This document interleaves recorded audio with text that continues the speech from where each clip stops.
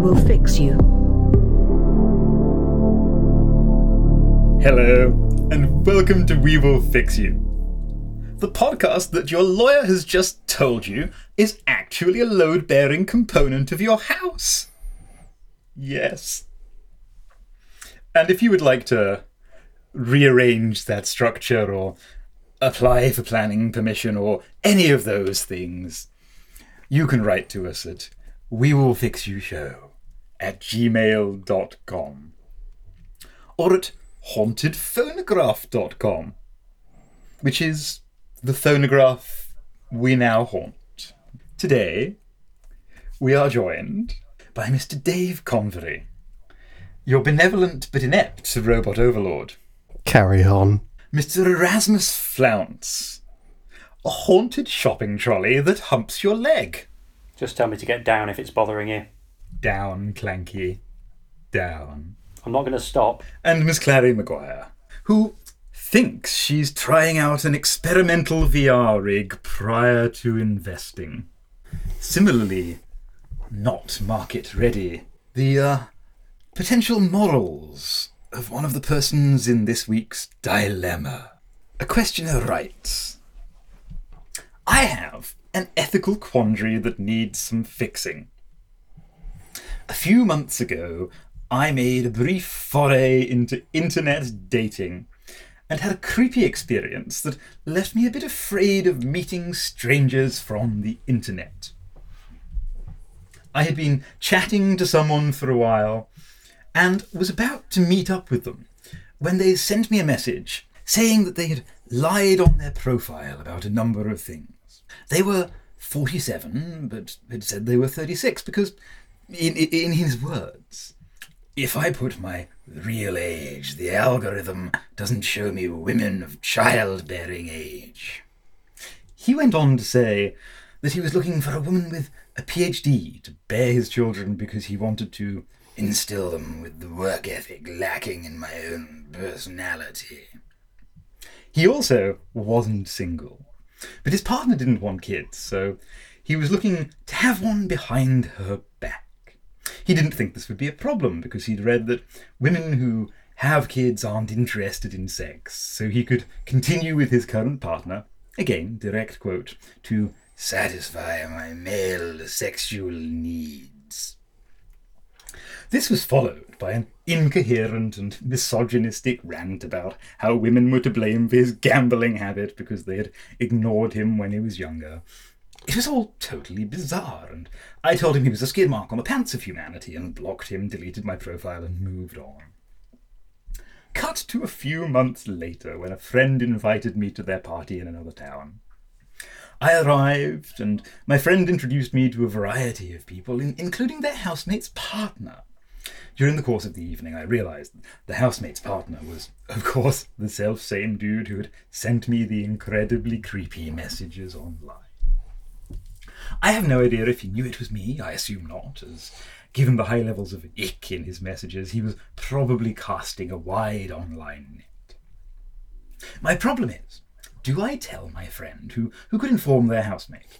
I don't want to cause upset, and having met the dude in person, he came across as the kind of deeply weird and incredibly socially awkward posh person who has no idea of how his words and actions come across. He also blurted out a weird and cringeworthy question about whether dogs and cats could mate and produce dog-cat hybrid babies that silenced the room for a good minute. I don't know the housemate, but she's a close friend of my friend. Obviously, I wish her no harm. So what's the best way to deal with this potentially awkward situation? Speak up or stay stum? Erasmus, bring us your wisdom. Okay, I've studied a little bit of psychology, and in psychology there is a term for someone like this, and it is terrible prick. He's what we would describe in psychological circles as absolutely fucking awful. Now, in this situation, I think there's two schools of thought on whether or not it's worthwhile to intervene on his partner's behalf.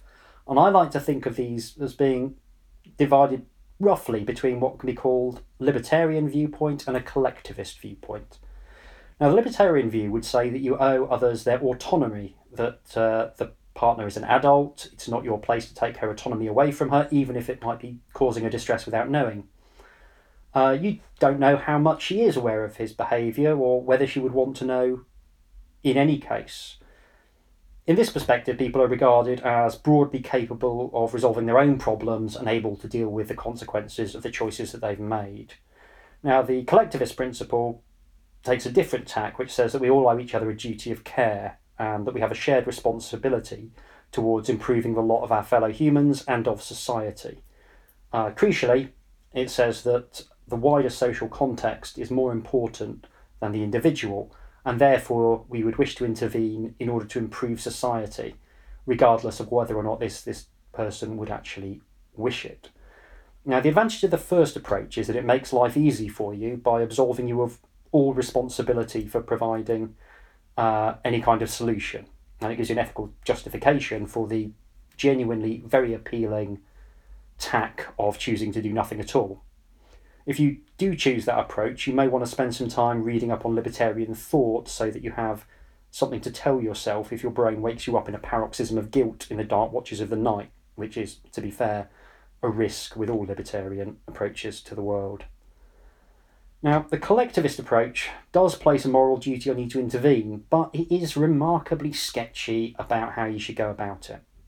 The simplest way is surely to spill the beans to your friend and to provide whatever evidence you have. This is easy, but it does involve dodging your responsibility to make the world a better place. What's really needed is a solution that can help this prick understand that his behaviour has consequences and help him make a firm commitment to changing his ways. Sadly, given his advancing years, this gets harder. As you get older, your personality becomes harder to change, and once you hit 35, my therapist told me about 20 years ago, it gets increasingly difficult to shape someone. So I don't think this is a situation where it's going to be solved by just getting him to read a cognitive behavioural therapy book or some kind of self-help book called So I Think You're a Prick. We need something a bit more serious. Have you seen the film Saw? Saw is about a serial killer who doesn't really think he's a serial killer. What he does is kidnap people and confine them in deadly traps in which the only way to escape is to perform some difficult and harrowing act of violence upon yourself before a timer expires and you suffer a bloody death at the hands of the machine that he's constructed. He's unusual in that he only targets people who have done bad things, and his ultimate aim is not to kill, but to force people to confront themselves through the crucible of pain and emerge a better person. It's a very radical kind of therapy program. What I suggest you do is that you kidnap this guy, strap him to a chair in a warehouse, and construct some kind of rickety Heath Robinson contraption that will tear his stupid fucking head right off his stupid fucking neck, unless he castrates himself with a rusty screwdriver in, 2 minutes, 3 minutes. You might want to do some research on how long that will actually take, because, he's got to have ideally around a 50-50 chance. Theoretically, if he survives, he will have demonstrated a complete and beneficial personality change that will restore him to being a useful member of society, albeit an involuntarily celibate one. Well, not even celibate, because you can get testosterone injections, but at least he won't be able to fucking breed. I mean, if that doesn't work, then it turns out fictional serial killers don't know anything about making someone's personality change overnight. Obviously, there are some risks associated with this, not least that if he does decide that he's not prepared to castrate himself, then there's going to be a hell of a mess to clear up. If you'd like help with disposing of a decapitated body of a sex pest, then do please drop us a line and we'll be sure to help you out in an entirely hypothetical and completely legal way. Our lawyers oblige me. To offer a disclaimer, I decline. And you, Mr. Convery, do you have a machine? I've got a coffee machine. Will it remove one's winkle? Yeah, if you play around with the steam one for long enough, yes, it absolutely would. Spicy. So I think you should absolutely tell your friend There's a level of remove there. You've not told the person who is most directly affected, but you've made it not your problem, which both is and isn't morally laudable. You have made it someone else's problem. But I think you can go further. I think telling them is the very least you can do, because I think you should also find interesting, exciting ways to apply strong directional sources of alpha radiation to this person's gonads. Because their quest to have children and their general temperament are so at odds with the raising of happy sprogs that you're only saving a world of heartbreak further down the line. Essentially, I'm asking you to become a vigilante, but very specifically for one man's genitals. I have some considerations for you. Sources of radiation are hard to come by. You're going to need to try a scientific lab or Amazon. There is probably something on Amazon. Antique shops might have old radium-based novelties from the 1950s kicking about. There are a lot of things where people thought that radium was going to be a source of robust health rather than bone cancer. I haven't checked, but there might be issues about the sale of those sorts of things. But if Lovejoy has taught me anything, and it has taught me a lot, it's that there are some shady fucking antique dealers out there. So you check those guys out. You're going to want to contain the radiation source, preferably in lead, but with an opening so that you can irradiate his junk. And there's not really any good way of saying this, but at the moment, there is a certain amount of sort of radiation-y stuff going on. So please try not to get caught and prosecuted as a Russian spy.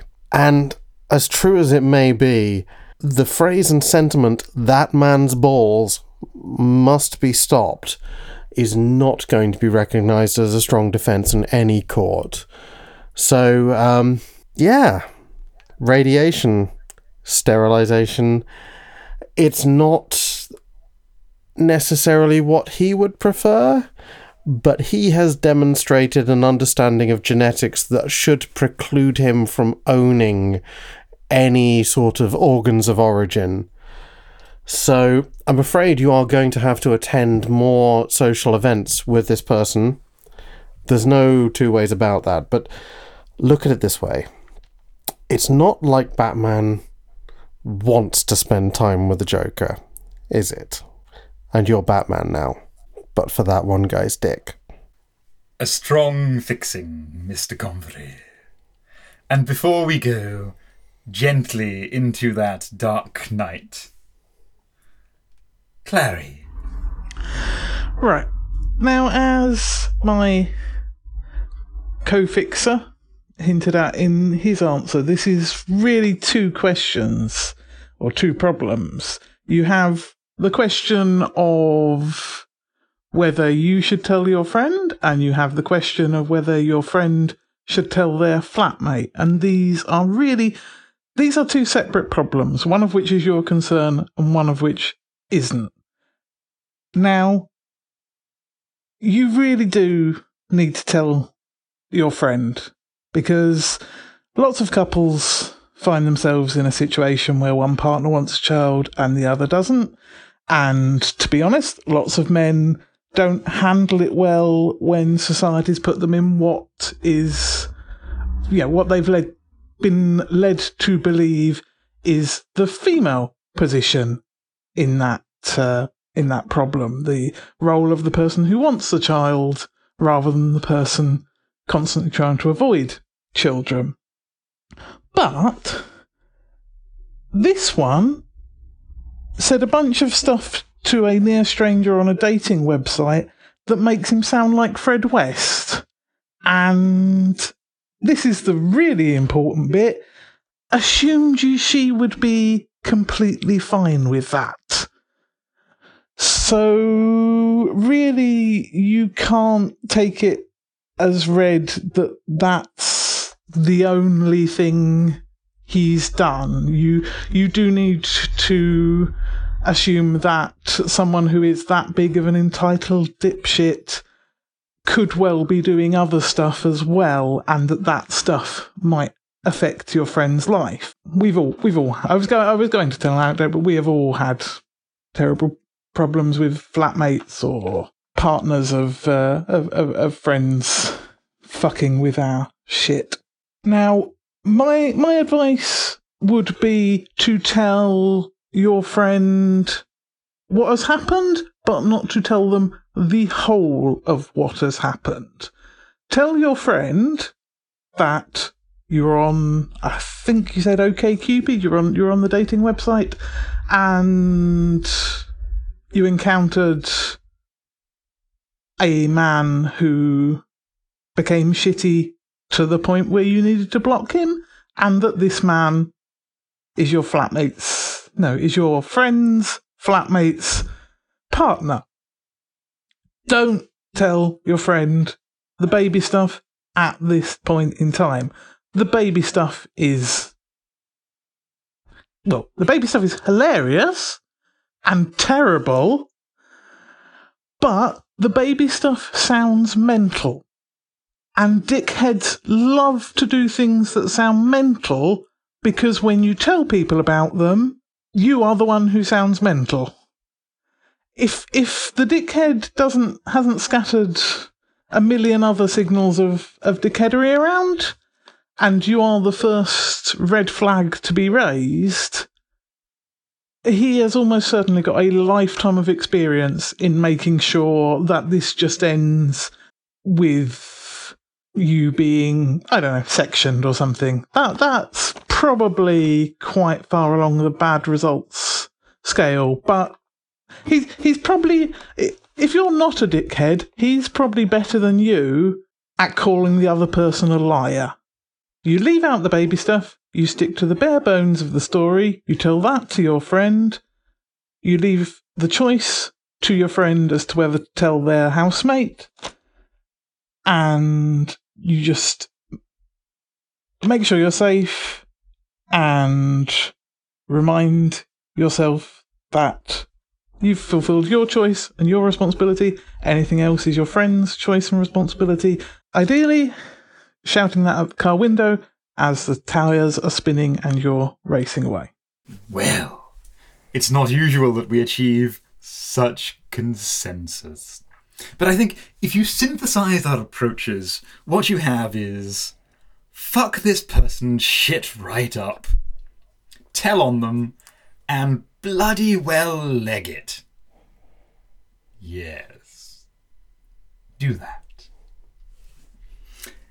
And with that, we leave you to dissociate into your component molecules and blow away on the breeze. Or whatever it is you do when we're not around. If you can be bothered recombining for long enough to hold a pen, then why not write to us with problems or questions at wewillfixyoushow@gmail.com. Or you can now visit us at our new home at hauntedphonograph.com. Yes. Goodbye, delicious, delicious fixies.